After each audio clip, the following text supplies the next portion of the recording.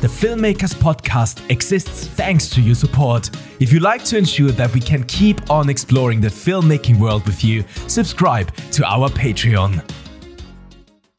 The Podfix Network.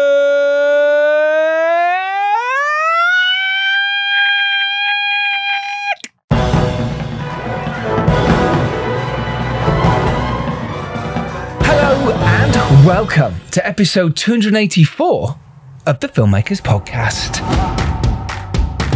And this podcast is really for anyone who dreams of becoming a filmmaker, of getting their story out there, who has maybe 10 scripts written or unwritten. It's for the old heads of the industry who has made maybe 5, 10 features or TV shows, who wants to keep learning and challenging themselves, and for people who love hearing how movies get made and how to try not to F it up in our very, very humble opinion. I am Giles Alderson, I'm a writer, director and a producer. I am Dom Lenoir, writer, producer, director and punner. All-round great hunk. Oh, That was a compliment you didn't expect, wasn't it? Oh, my first compliment from you, I think. Yeah, well, probably. Yeah, thank you. First one you deserve. On the show today, we have the fantastic writer, director, Nathalie Biancheri. Nathalie is the director of the short films The Crossing, In the Flesh, Gibberish, and she was a co-director of the documentary I Was Here, and then she's the writer and director of the feature films Nocturnal and Wolf. Nocturnal stars Laurie Canaston, Sadie Frost, Lauren Coe, and Cosmo Jarvis. And the feature film Wolf, which is out now, wherever you get your fantastic films, and it stars real-life wolves. It does. Terry Notary, Paddy Considine, George McKay, and Lily Rose Depp. Wolf is a howlingly good film. Woohoo! Produced by her production company Feline Films. Yes, which is one of the things we're going to talk about with her partner Jessie Fisk. We also talk about how to manage working with nudity on set, what it was like actors playing humans playing animals, also what it was like with casting and working with the fabulous Shakira Dowling. We also dive deep into how she made Nocturnal, her 200 grand debut movie, how she got the BBC internship, and why it was easier with her latest feature, Wolf. She also goes into how she attached Lily Rose Depp to the film, losing her lead actor and lucking out with George McKay. And she talks about the importance of set design, which in a film where there's animals is quite important, especially for the badgers. Why? Badgers have sets. Oh. Dom, you're fired. Oh my god. Oh, it's so bad, it's good.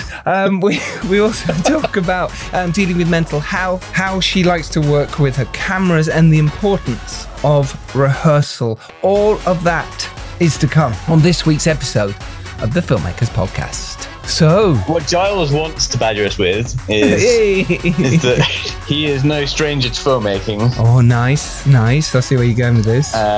He's made his bed and he's going to lie in it. Even better. The film is called The Stranger in Our Bed, which Giles directed sometime maybe last year. I had the privilege of visiting the set where there were no badgers, although there could have been because it was a countryside manor, and it was a very, very pleasant affair. Yeah, it's all about you right now, and Giles was remarkably competent. I'll take that. And I managed to watch the film, and it was actually pretty good. I'll take the compliment. Pretty good, Dom Lenoir, the Filmmakers Podcast. And Dom, and the film is currently available this week. Has just released on Showtime in the USA, which is pretty exciting, and it's also coming to the UK with Signature very soon. Was it September, or is it even sooner? It is. Oh my God, Dom! Thank you so much for bringing it up. I wasn't going to.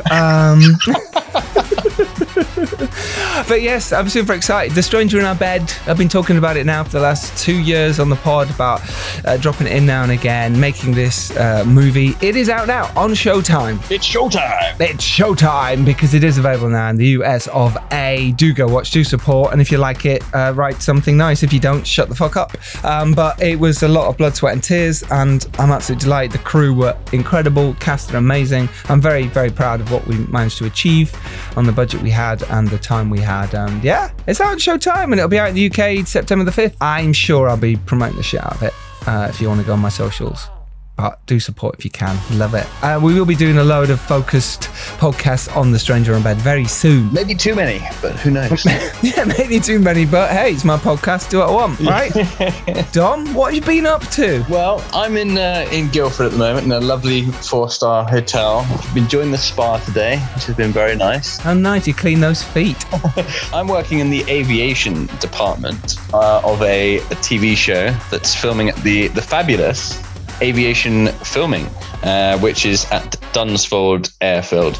Can't actually say what the TV series is yet, but it's a pretty cool real life story. And Master Woodley, as I like to call him, he's ace, isn't he? He is. He's a Top Gun guy. He runs this fancy section of the airfield there, and he's got a couple of Dumbo jets. That would be even more impressive if he had Dumbo jets. If he had Dumbo jets, yeah, all the big elephants. Yeah. In fact, we used one of his airplanes on Wolves of War. You did, yes. At my recommendation, if I may say so. There you go. Anthony runs this section of the airfield. He's got a couple of jumbo jets, a couple of private jets, like helicopters, choppers, Hueys, nice big runway, etc., control tower. And he's had some pretty big films there. What, Wolves of War, for one? Other than small independent film Wolves of War. True. Right. I mean, yes, let's go for the bigger ones. Sure. Yeah. I mean, I was thinking more Black Widow, but sure. But sure, Wolves of War. Wolves of War, Black Widow. Yep. So a lot of Marvel stuff actually takes place there. It's the best. Wow. It's the best airfield for filming in certainly in the county. Maybe even England. So that's basically been my life, is having a good jolly down the airfield and eating very well and enjoying a 4-star hotel. Great story, bro. Do they have a website? It's kind of Aviation Filming or Aces High, depending on what you Google. So they're both different names for the same thing. And so the reason you're telling us you're in a hotel in Guildford, working on this TV program, working with Aces High, is because you don't have your mic with you, and therefore you're recording this on your iPhone. Do you want to apologise to the listeners for your bad sound? I would like to apologise for my lovely suite. After having a very nice 3-course meal. All right, that's a great apology. People have forgiven you. Thank you to those of you who came down to the Scary Success event the other night, run by Peter Story from Greenlit. I was honoured to be on the panel with such esteemed filmmakers and distributors as Sarah Appleton, Paul McAvoy from Fright Fest, Julian Richards from Jinga Films, and of course Alex Austin and Keir Stewart as well, and writer and director Jake West of Evil Aliens fame. What an audience. So many amazing questions and such a great event, and we recorded it. So those of you who couldn't make it, we will be putting it out as an episode very soon. We are backlogged at the moment with some amazing guests coming up, but maybe 3 weeks, 4 weeks, something like that. Keep an eye on our socials, and also keep an eye on our socials because we will be doing more live events just like Scary Success very soon. But for now, thank you for those who came down. Thank you for those who came up to say hello. What a networking event it was afterwards. Great to see so many faces, old and new. Shout outs on this week's podcast go to Mitchell Tolliday, Alex DeCuffer, Lucille Howe, Ben McHugh, Dr. Addy, Peregrine Kitchener Fellows, and Q Scripts. We mentioned them last week. The site isn't ready this week, so I'll be promoting that from next week. This is our new service for screenwriters we are involved with. And also shout outs go to Eric Garson, whose Indiegogo campaign called The Middleman is hopefully Indiegogo going somewhere. He is indeed, because he's funding right now. It's called The Middleman, and he's got amazing perks. It's a micro-budget British crime feature setting Reading, featuring cast and crew all from Reading, and will be directed by Eric Garson. Link to that is in the show notes. Do go check it out. Do go support if you can. Good luck to you, Eric. And another shout out. So Screen Skills, who are a training resource in the UK very good one. If you want to learn or get some sponsorship or funding to train or learn some new skills in the film or television, high-end television world, have released a big report. And it kind of goes into some important subjects, really, about how much spend is being made and how much or how little is being invested in the infrastructure needed to get the right number of crew in the UK to support all these productions that are coming through. So it's an interesting and important read, and Screen Skills is a good resource if you're looking to train yourself up and you're not sure where or how, and you want a mentor or a mentee. Why not do both? That's the hero's way. It is the hero's way, and you can find that article on our The Wrap Up, which is our weekly newsletter, and it comes straight into your inbox, and it's free. It's basically us curating the latest news of the week to help you as independent filmmakers, tell you what news is going on that we think might be interesting to you.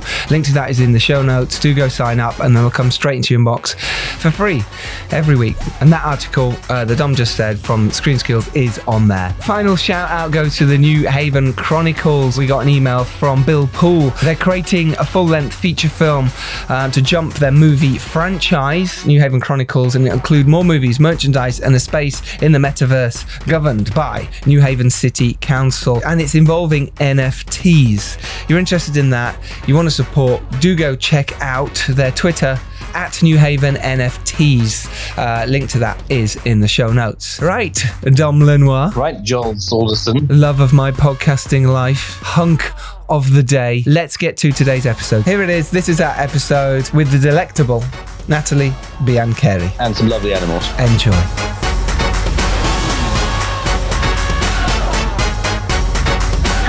Hi. How were your screenings the other night? Yeah, good. Stratford and in Soho. How did they go? Well, yeah, good. Yeah, they were really, they were really nice. We had nice, packed audiences, and yeah, it was good. Oh, brilliant. Congrats. How did you find, making films in the UK, being Italian and coming to this country? So I came to study at 18, and I went to King's College and I studied literature. So I have been here quite a while. And yet I think what I'd say is I think if you haven't done the film school and that thing, you are always a bit outside the kind of clique here. I do find it very cliquey UK film industry. So that's actually kind of why I went to Ireland in a way, because, I was living here and I made Nocturnal, my first film here.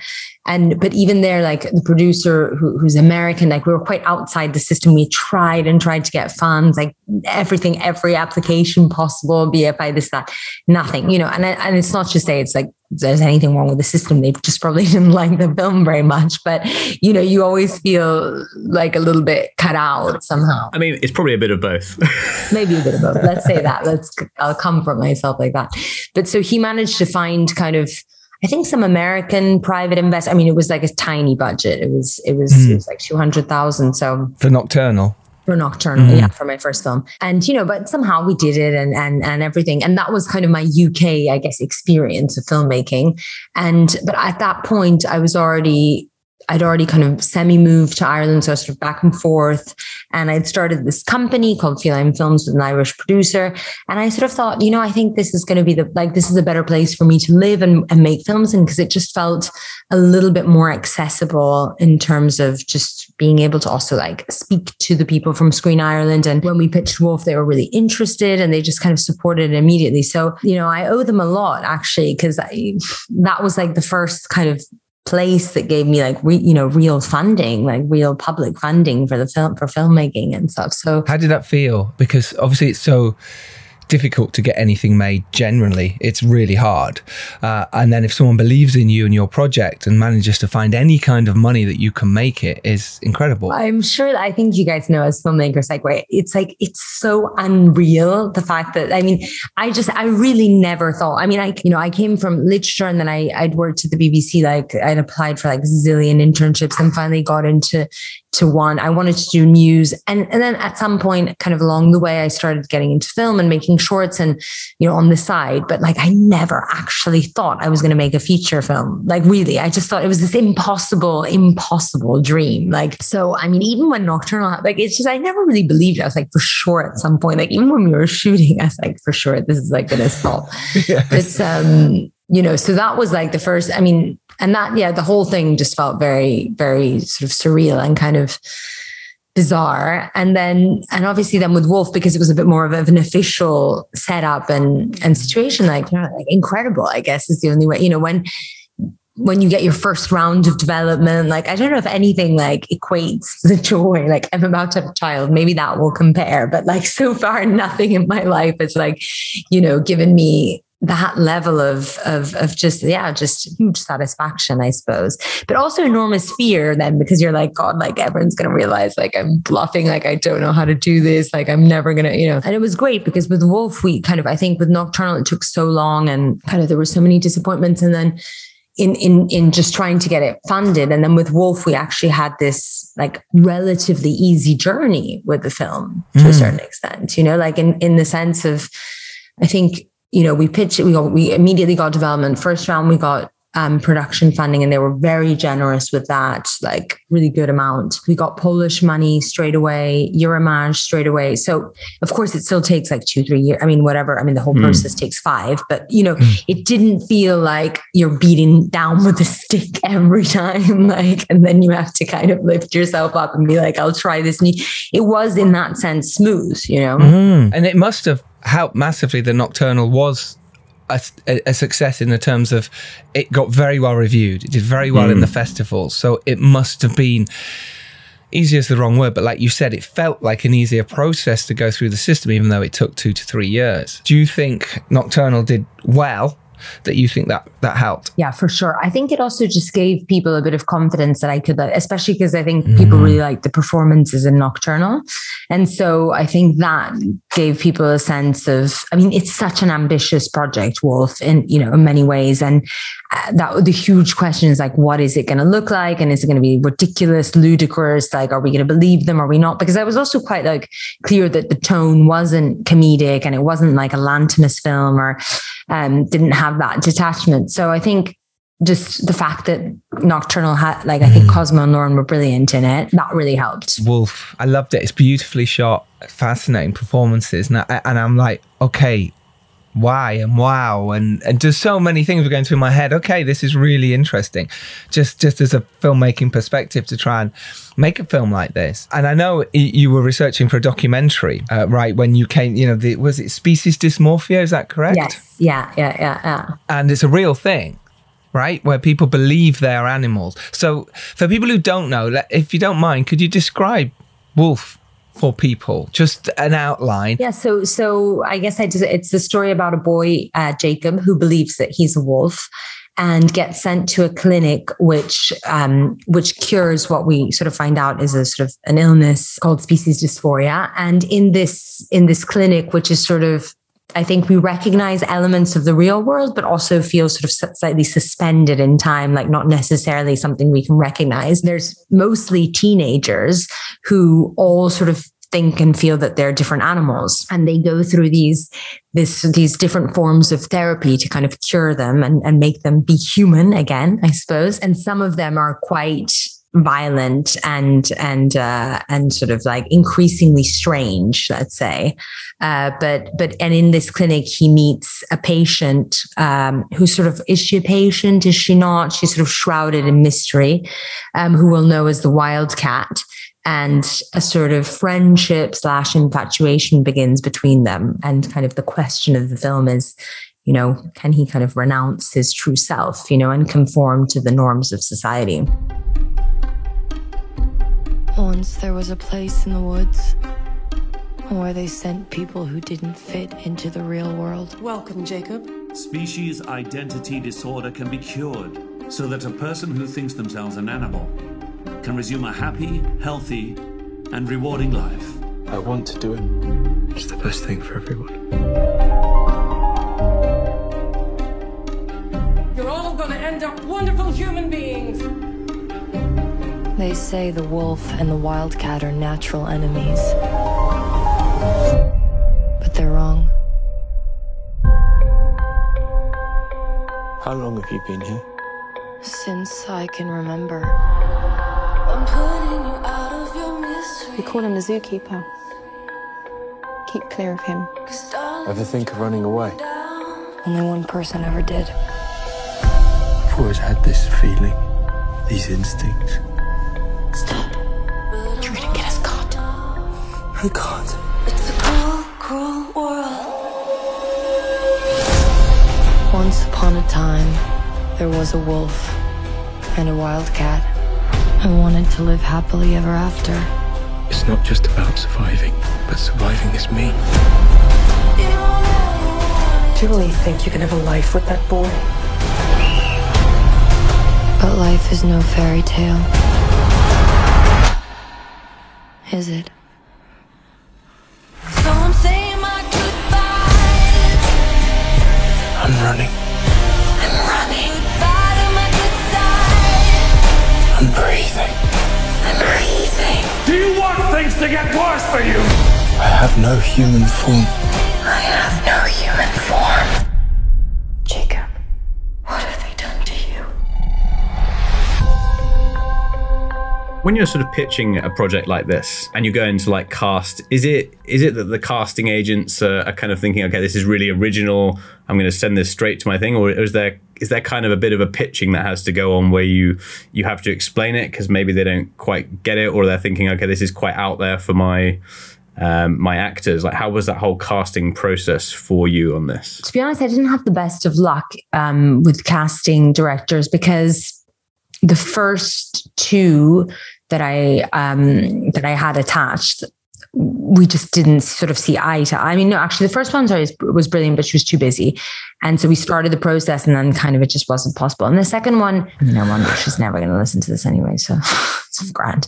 But like, I think just, I have with Nocturnal and in general, I like to see a lot of tapes. I go through the material myself, like very intensely. And I consider it really a director's job, I guess. I don't think of like the casting director I'm not saying not having any input, but really I think of them as the person who, finds me the people. But then I want to see everything and I want to see a lot. And I guess, and this was sort of, I think they just felt like for what they were getting was like not, it was too much work and like I was crazy demanding or something. To me, it seems so obvious. Like you're casting a film with 5-6 teenagers who are supposed to behave like animals. Like I need to see everyone and everything. And, it's so challenging. So, and then I went back to Shakira, who did Nocturnal. Mm-hmm. Who has been on this podcast. Oh, Shakira Dowling. Shakira Dowling, yeah. Yeah, she's great. Yeah, she's really good. And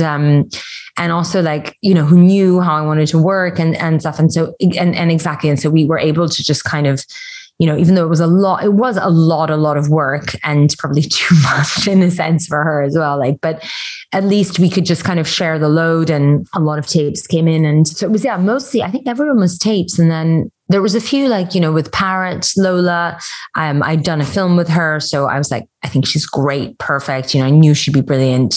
And I just offered it to her. And then with Lily's role, that was actually came through her agent. So she was suggested to me by him. That makes a difference, doesn't it? Sometimes, actually, rather than you approaching, if you get an agent coming back to you saying, oh, well, how about this actor? It kind of puts you in a different position from going, oh, please, could we see them? It suddenly turns into, oh, okay, thank you. It changes the goalpost a little bit, and I quite like that. And the dynamic, yeah. Yeah, Lily Rose Depp was amazing in this film as well, so totally understand why, you go, okay, sure, I'll happily see her. Exactly. Yeah, it was really, really great that way because, basically he'd read the script. I don't know how through someone, agents, at that point, agents had the script around, and he was like, I have the perfect person for this. And I actually didn't know Lily as an actor, or even as a model or anything really. I didn't know anything about her. So we had a coffee, and then she taped for me, and then we met.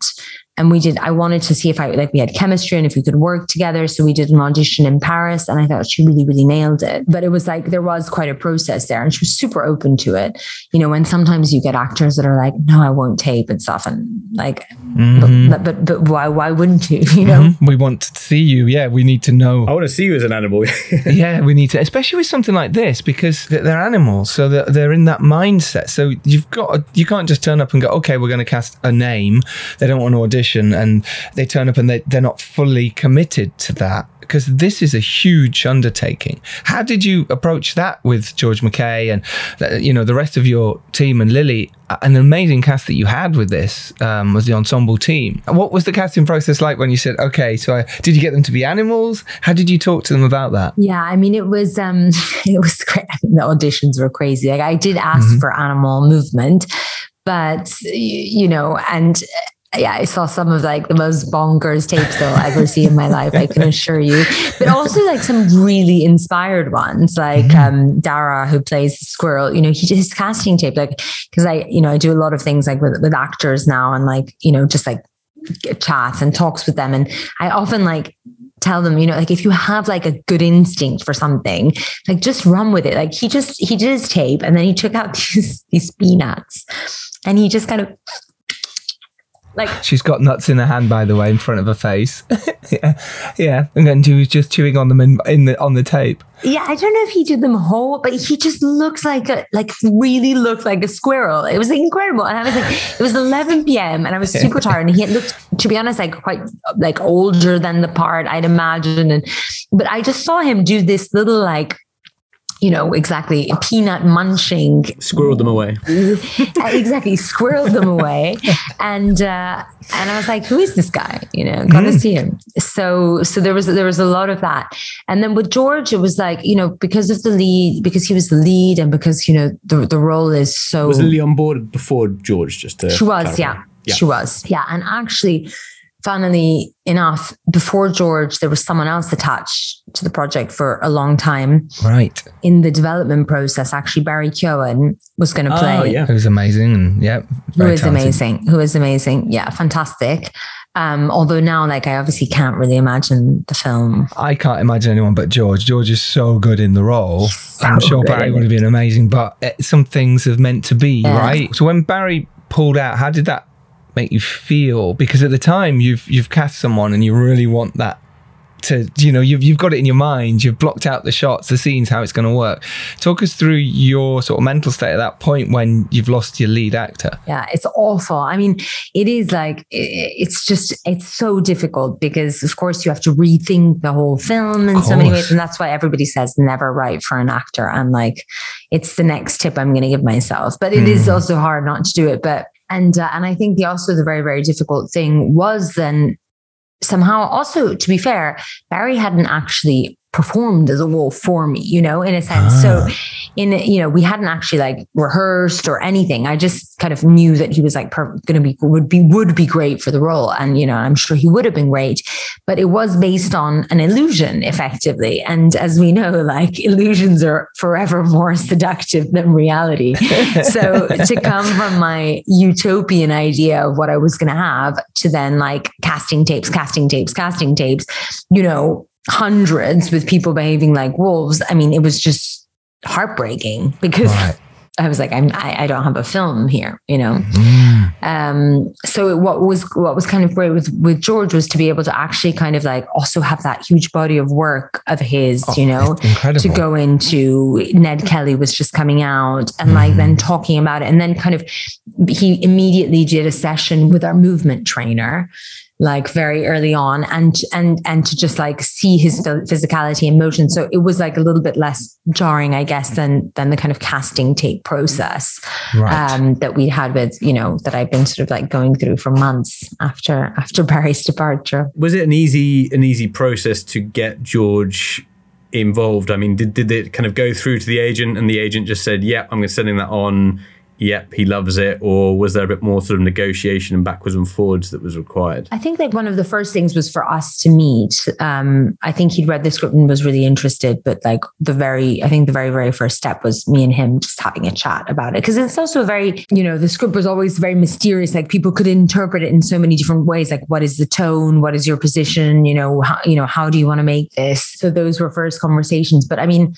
have you guys ever had George on your podcast, or have you ever met him? No, not yet. And I've actually not met him No. He's just genuine. Like, he is the nicest human being you'll ever meet in your life. Really? That's good to know. Because he's on a list of ours for a future film. And I mean, like, pretty top of that list. Obviously, he was amazing in 1917. I've just seen Wolf and he's amazing in that. So I was like, okay, it'd be really interesting. The fact that you're saying he's amazing. He's just a fantastic, fantastic person. And he doesn't kind of bullshit you. So even then, like, after we met, like, and just we had to take it to the next stage and do the workshop and this and that, it was like 24 hours. He was very clear, 24 hours, like, let me just think about it and then done, and then he gave me an answer. And then it was kind of, and then he's fully there for you, anything, right. Anytime, So how did you go from that heartbreak, like you say, and then suddenly getting George and moving your mindset into what George would bring to the role of Jacob? How did that manifest for you? Is sort of like that, because I think something that's really important, and I suppose what I'm trying to get at is the mental health of us as filmmakers and how difficult it can be when we're going through the casting process. We haven't even got to the trying to raise money and is our film going to happen, and as you said, Nocturnal could fall down straight away, and that worry of it. And I'm supposed trying to get to that transition for you of the disappointment and then it moving back up into something much more positive, and how that felt and how you managed to put your brain in the right space for it. I think the fact is that we were supposed to shoot in April and all this was happening in February. So wow.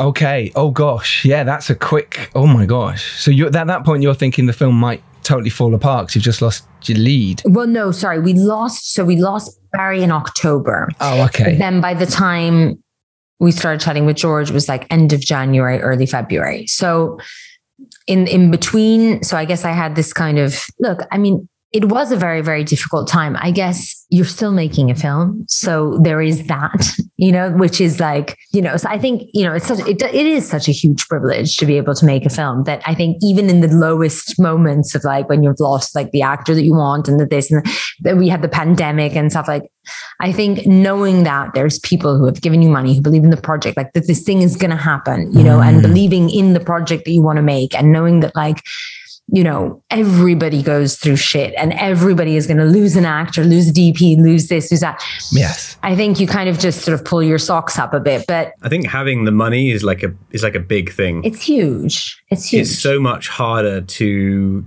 get things moving when you don't have the money in place and you're kind of playing this chicken and egg game. And I find like that's going back to what Giles said about mental health and struggling and being a filmmaker, like that's the hardest point, I feel, is when you don't have those kind of core blocks in place, because you can do a lot when you've got money. You've got kind of options, even if you're having your these tragic decisions happen to you. Agreed. I mean, I think absolutely, like in that respect, I think Nocturnal was more stressful because there was always this like, is it actually real? Like even when I was like in prep, which was only like 3 weeks before shooting, I still didn't really believe it was going to happen because I couldn't like but I knew that like, Screen Island and Your Magic, these people had signed contracts, like it was there.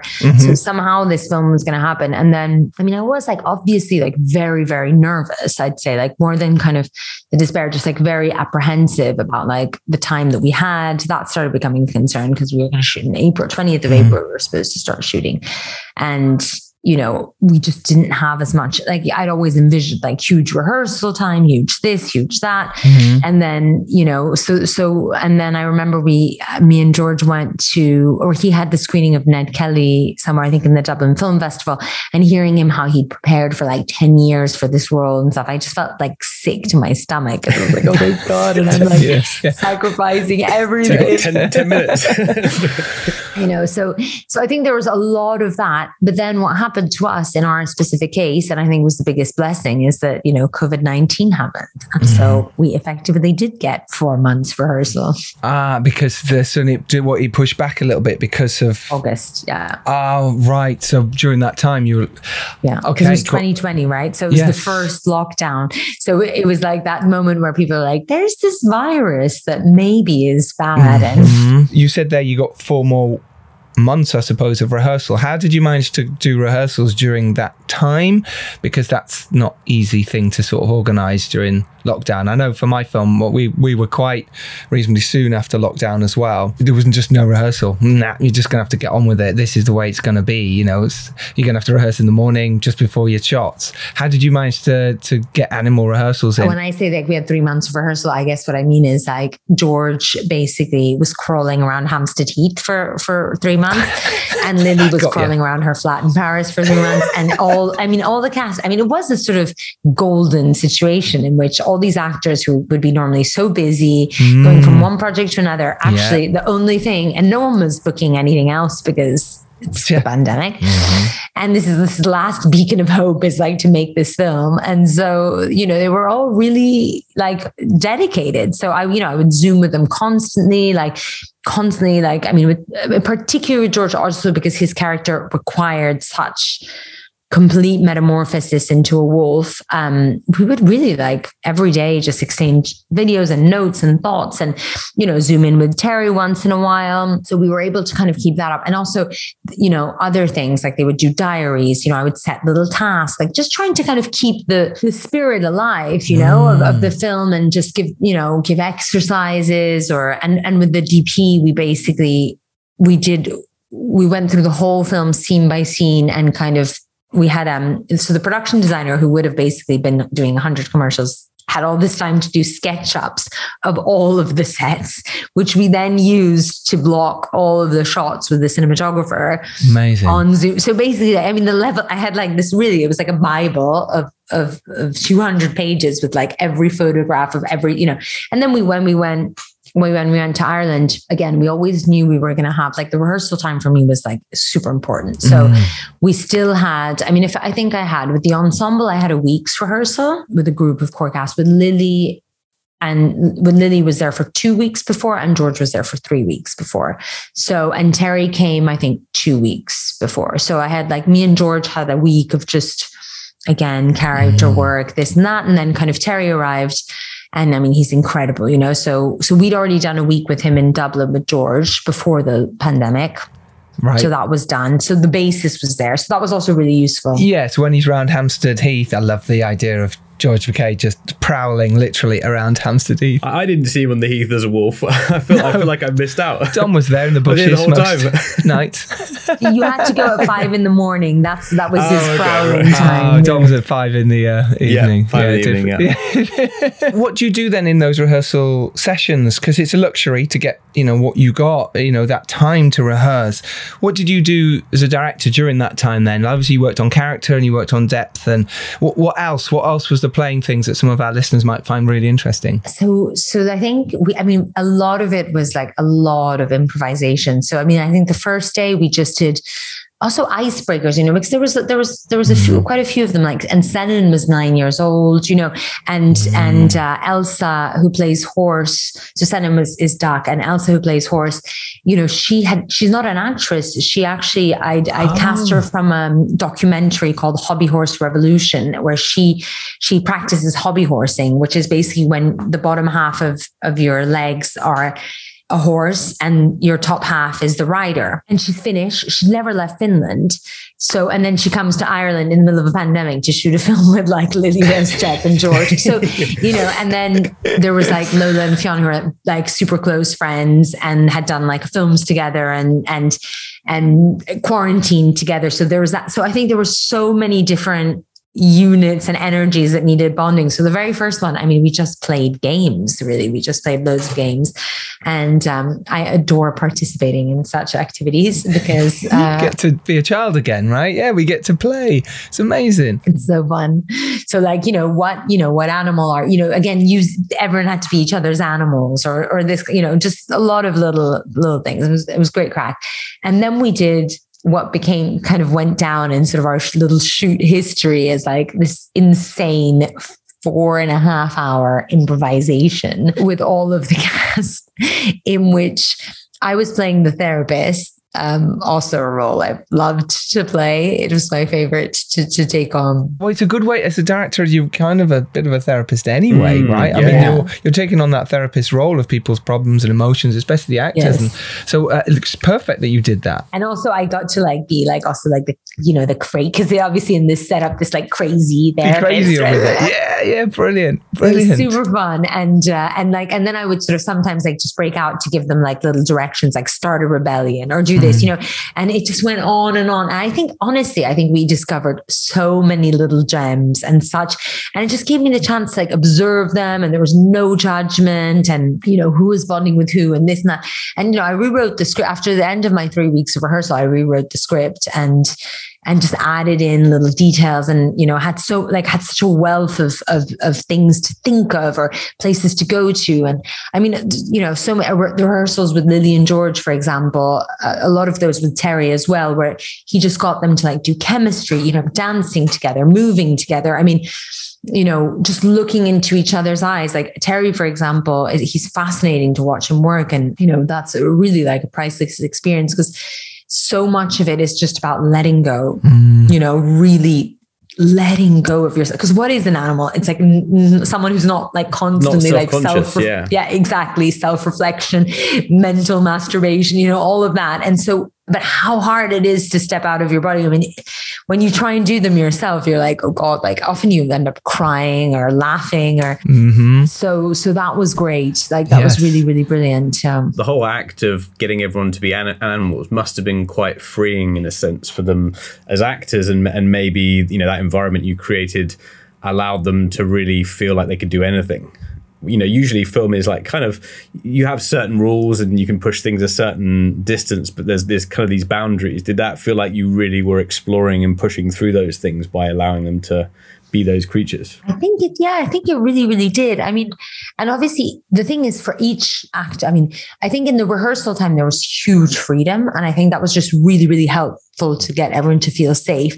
Then obviously on set, every character has a very different relationship with their animal. So, we then had to go back to kind of what that was, because German Shepherd obviously can't go wild or indulge in such, in fact, I had to like almost refrain him from being too good at being a German Shepherd, so there's like the trickiness there.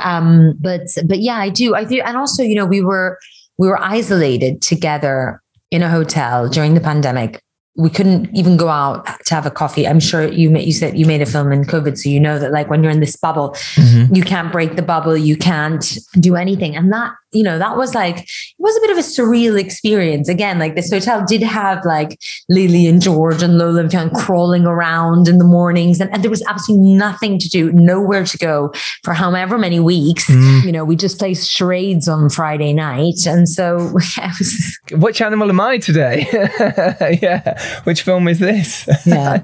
I love that. I remember in drama school, we had this moment where we all had to be animals. I say moment. It was kind of, it's long. And if you didn't fully commit to it, you just felt stupid. And I remember thinking, I'm going to be a really simple animal. So I thought I'll be a tortoise, so I don't have to do anything. It was just lazy at the time. And eventually they said, no, you can't be, because it's a zoo. You've got to be a deer or something. So I was a deer. And I do remember that the person playing the lion escaped from their cage. Were you scared? And yeah, we were all scared. Suddenly all the deer started freaking out and going in the back. This went on for hours, by the way, like yours did. And the lion ate a zebra. The actor, the person who was that zebra on the floor, had to stay on the floor for the next 2 hours dead. And we were just all like, what are we doing? What are we doing? People came and watched this shit. And that's like, we all felt so self-conscious, like you're saying. So you had to fully commit. And what I loved about this is the commitment. And I can even tell from rehearsals and what was going on that it must have been fascinating for you to watch these actors just encompass these characters and these animals so believably. It's totally believable what they're doing. And that must have been fascinating for you to watch that. Yeah, super lucky. I mean, I think it was a huge, just basically huge luck that every person who decided to do this, like really, really believed in it and like was willing to just go for it and not feel, and not feel stupid or self-conscious. And so, I don't think there was ever a moment of that, of like, I don't know about it, like never. I feel like a lot of that's probably down to you, but I also wonder like how much is down to how you imparted the tone. Because as soon as I started the film, I was like, this is quite an out there idea, but it's so naturally done that you kind of immediately get on board with it. Was that something you had to kind of explain to people like really early on? Is it something that sort of developed naturally, or were you always like crystal clear exactly how you'd approach, how the animals were done, how seriously everyone was sort of playing everything? I think I never sort of explained the general tone, but I did know from each one of them, like specifically what their character, what relationship their character had with their animal and what that meant to them and what that was going to be like in the place and so on. And so I think it kind of, I think they just understood from there. I mean, yeah, we never had to sort of have any real questions about the film. I think there was two things, like one being very, very precise and working very intensely with each of them separately. And I think them feeling very safe in that and understanding, like, Fion's audition for German Shepherd, like he was the first one I cast. And I mean, he'd already like nailed it in the audition. So, but then I think when me and him developed things, like I wrote, I would write to them like little emails from their mothers or their fathers, or and they had to respond to me in character. And it was just like a little like communication that we did, and it was so funny for me. I mean, it was just like brilliant, like on the set, because like it gave me again ideas. Like Sufjan, who plays Rufus, who's German Shepherd, his letter was like 5 paragraphs long, and it was like, and I got a gold star, like full of lies, like, and I made this new best friend called Jacob, and and so that like buoyancy that comes with his character, and how there is this tonal shift with him, and as I think, and because he's quite present in the beginning, like that's a consequence, because I do often get asked about tone in this film, and it does confuse people, and it makes some people really pissed off, but I never sort of like thought of it as, I knew I wanted to take it very seriously, but if there's some things that are just very funny, I mean, what can I do? I mean, it wasn't really in my control. Like it was just, these were those characters. Like I was just truthful to them, and then they were hilarious, some of them, or some circumstances are funny. So I guess it's kind of a lot from the authenticity of what you created with individual people that informed, how it comes across. Yeah, I think so. I think like everybody, like, and me in first place, taking it extremely seriously, but taking it really seriously, I think also means being able to like have humor, of course, but just sort of like the seriousness of the concept. Like I think Eileen once said to me, like, she just said, she's like, you just give such a specific note and you're so convinced. She's like, that I want to like dispute this, but then I think, what can I do? Like she's clearly so convinced by this. So I guess that maybe the conviction kind of helped them. And just go back to the sort of the very early documentary leanings of this. How sort of did you feel compelled to kind of keep in much of what you'd been researching, or did you kind of take a lot of creative license in terms of how far you pushed it? Very, like a lot of creative license completely. But I think for me, what was interesting about this early research, I mean, there's two things, first of all, I realized I'm not making a film about species dysphoria as a real syndrome in today's world. That's a position I don't want to take, that I don't have a specific opinion and point of view on. And I don't feel like I'm in the place to sort of represent that or make it, in fact, maybe the first film about it. So that was quite a conscious decision. But what I found, very interesting about that research was just that I realized again that this is like it's a sort of, first of all, little known but growing syndrome. But there's such a variety of approaches and feelings to it, because some people feel that they really, really are this animal and they inhabit it 100%, and they're missing claws, and it's a visceral, exactly like, let's say, Jacob's character kind of experience. And for others, it's very different. The animal is quite clearly an avatar, something that they project themselves, their fears, their traumas, their life, and a form of escapism. So I think for me, the most interesting thing, and this was like already when I started conceiving the script, was thinking of these like, you know, we live in a world in which identity is like always at the forefront of every conversation. But it's very complicated, identity as a topic, because it's not just like be who you want to be. Like, and also there's, you know, there are consequences to having enormous choice and freedom to choose what you want to be. And those things all now exist in the same space. And I think, you know, that was the film for me. And like, oddly, like Species Dysphoria in this weird way represented that, you know, these different forms of relationships with our identity. And I didn't, even with this film, I don't have like a point of view necessarily. Of course, like, you know, institutionalization is disastrous. Like that is certainly a point of view. But, you know, what's going to happen to Jacob, you know, at the end of the film? Like, you know, is it a better life? After Nocturnal had done well, did you just start sending out this script early on? Did you start sending out the idea? How did you get Focus Features on board? How did you get Universal on board? Obviously, they might have come later, but let's talk about the process of you actually sending this out first. How you approached that? How you actually got people to read this and be interested? I was writing Wolf while I was writing Nocturnal already. So the two things were happening simultaneously. So by the time I started shooting Nocturnal, I'd gone in for production funding on Wolf.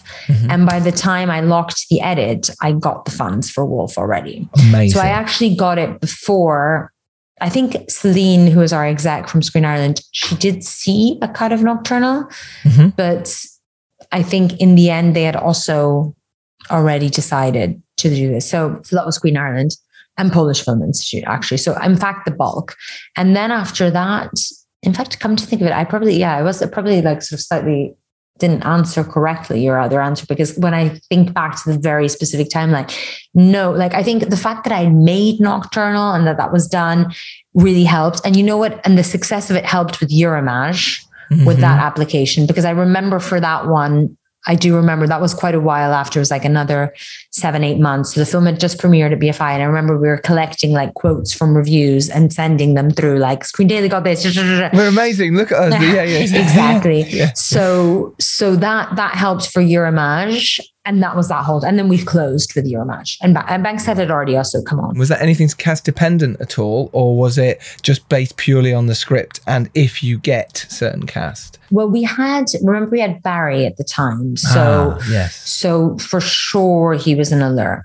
He's Irish as well. But I also think, you know, they were very realistic. I mean, funders know that cast can come and go. So they're not like, I think it was a disappointment when he didn't do it. But I mean, Celine was great, really. She always said, like, fuck it, like this film's going to be great anyways. Like, you know, she's super cool. Like, that's what you want. Yeah. She really loved the project from the start. I mean, I remember in our first development meeting when I pitched it to her, she's like, ooh, this gives me the butterflies, you know, like, so she just got it and liked it. And I think, you know, if you have that, it's an uphill battle, because yes, you'll get notes and yes, you'll get this, but you're not fighting against, like, you're not convincing anyone, you know, like there's a belief. So that was just luck, really. Do you mean a downhill battle as opposed to...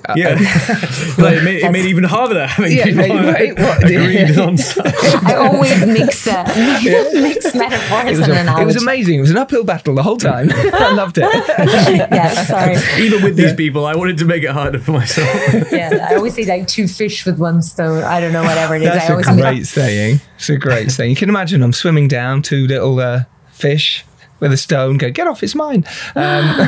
Did you always know the budget of the film? Did you always know what it could be, or did people present something of what you think you should make this for? No, I think Jesse always kind of had said it should be around the 2 million mark. And I think that was like a little bit sort of dependent on the fact that it was a 1 location film, and a little bit because it seemed, you know, she knew that she wanted to go to Ireland for majority, get a minority, and then fill some gaps. And that was like a realistic number.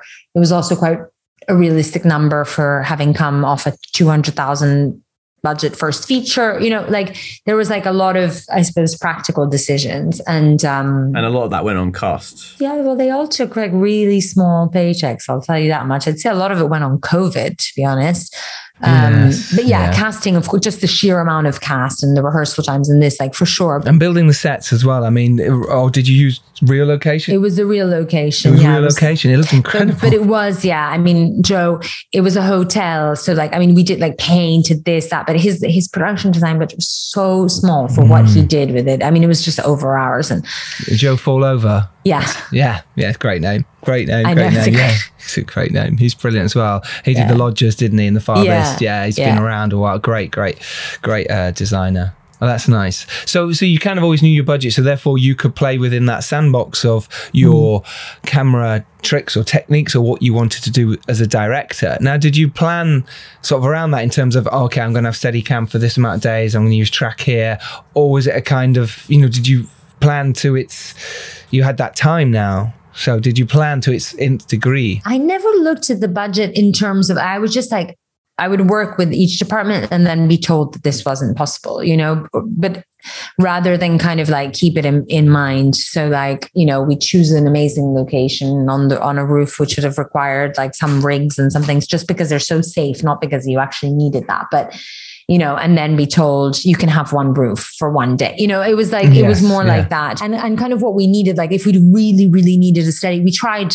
like, again, like, I think I'd say like the going kind of theme of the film was authenticity. So even with cinematography, once George had his wolf down and we'd figure that out. And then we just did a lot of like different attempts at how we would shoot it and what would work and what would not. And I think initially Mihal, the DP, who is fantastic, was quite convinced that a Steadicam would be a really good idea. And I really disliked the Steadicam actually when we did it, because first of all, it reminded me a bit too much like horror film potentially.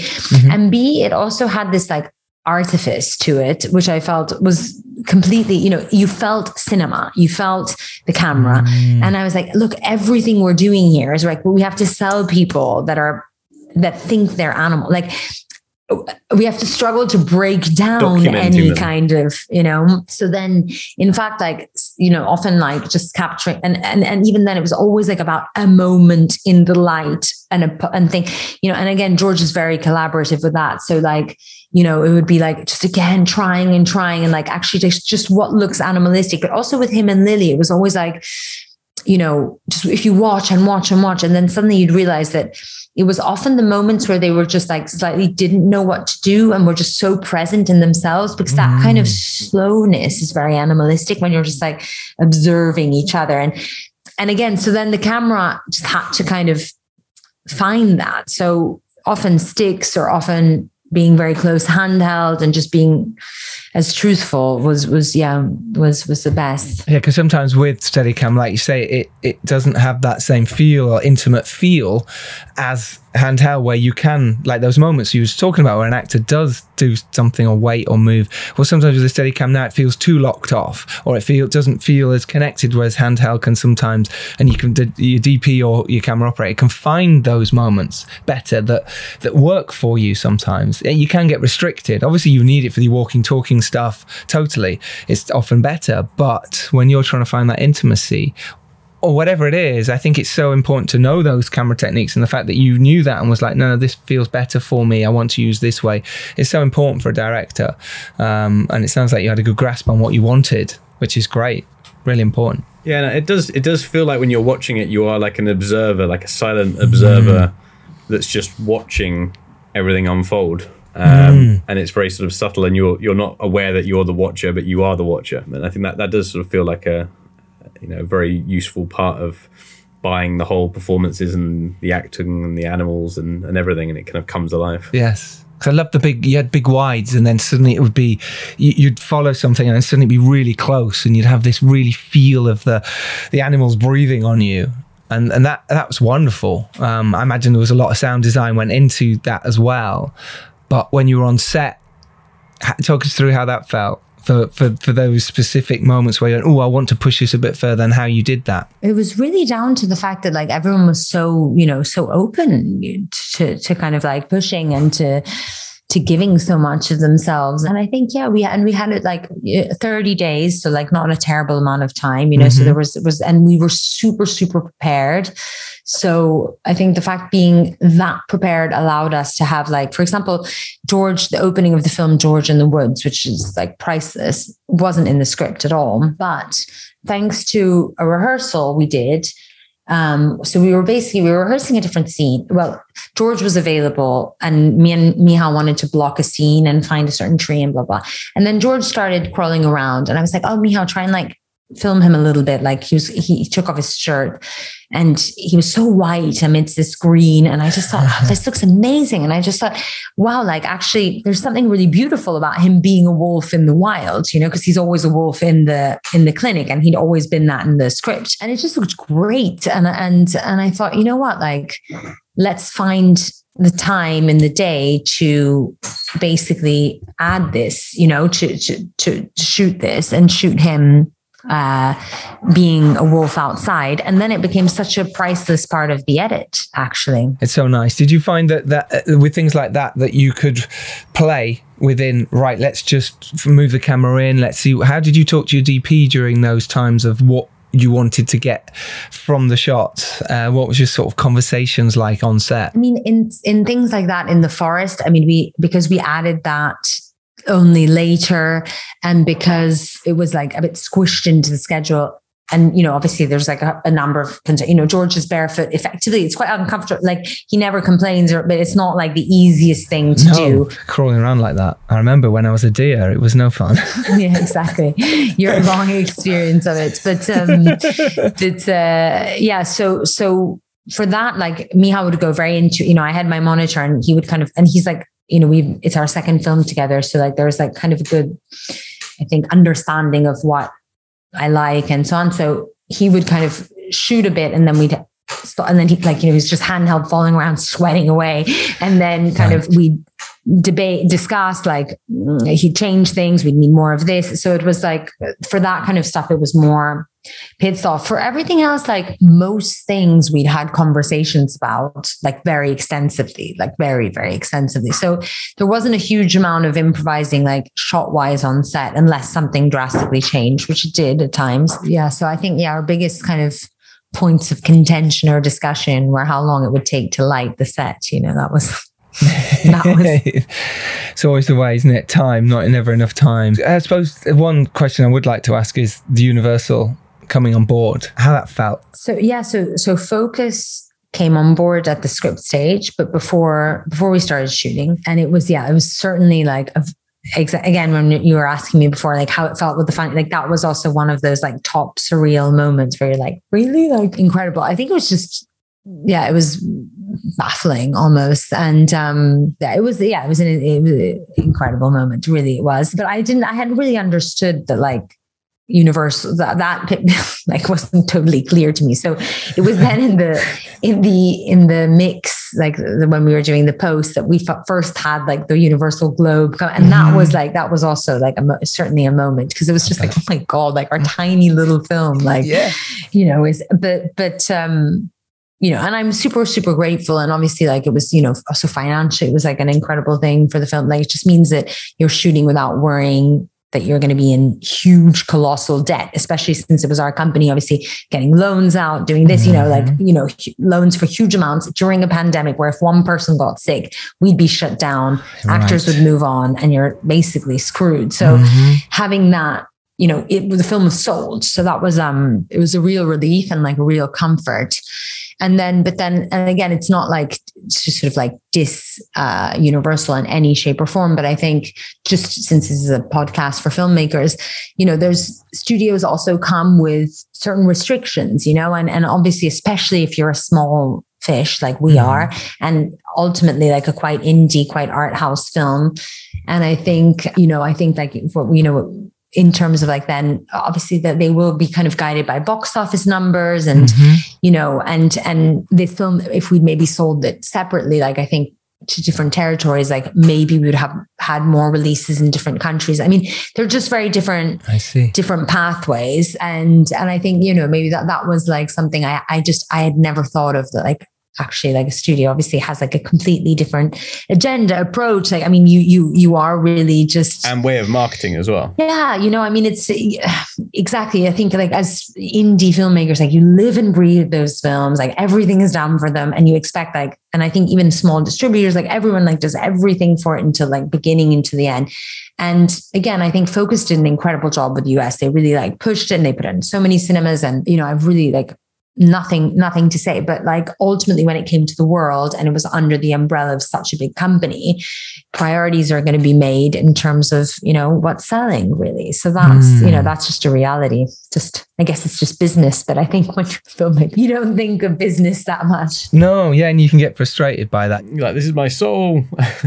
Yeah, it's my soul, it's my film. And yeah, they're just going, oh, well, we've released it there now. We don't need to release it in other territories. Yeah. Totally hear that. Yeah, it's funny, isn't it? When as indie filmmakers, oh, one day I'll get this, and you know, we'll get distributed by this, or we'll get this much money. But actually that comes with other issues as well.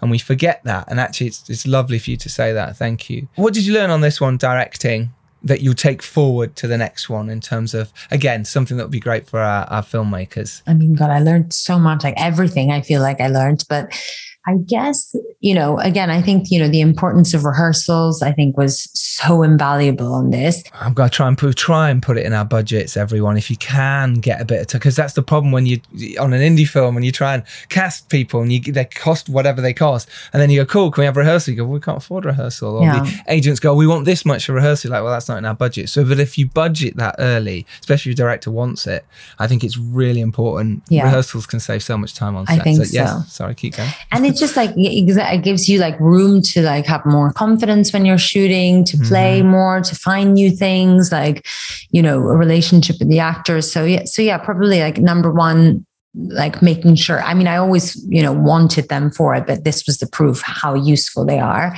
And the second thing, you know, what I just learned from Terry, like having him there, like those exercises, which I'm not really sure I'd be able to like replicate entirely, but this like process of letting go, and that work with the actors, which I found like quite transformative, is something I would like to definitely like try and do again. Amazing. I had a last question. I have to know, did you think about what animal you would be when you were going through this whole process? We were doing, actually, with my husband, he says it's a koala. Okay. But when I was, thanks. Charles is a deer. Yeah, exactly. Because they're also like quite fierce, those koalas. But actually, when I was doing the rehearsals and the workshop with the actors, because I did participate as an animal as well, and I don't know if it was because they were just outside the window, these seals, but I actually thought like a seal had like I felt it like actually like a big affinity with the seal, because I love the water a lot, but also the land. And also they similarly have this sort of like duality between being like quite sweet, but also like a little bit scary. Yeah. Amazing. Look, this has been so much fun. I've really, really enjoyed chatting to you. Wolf is incredible film. It's so well made and so interesting, and just the kind of thing that indie filmmakers should be going, let's be brave and make this, and you've done it, and you should be very proud.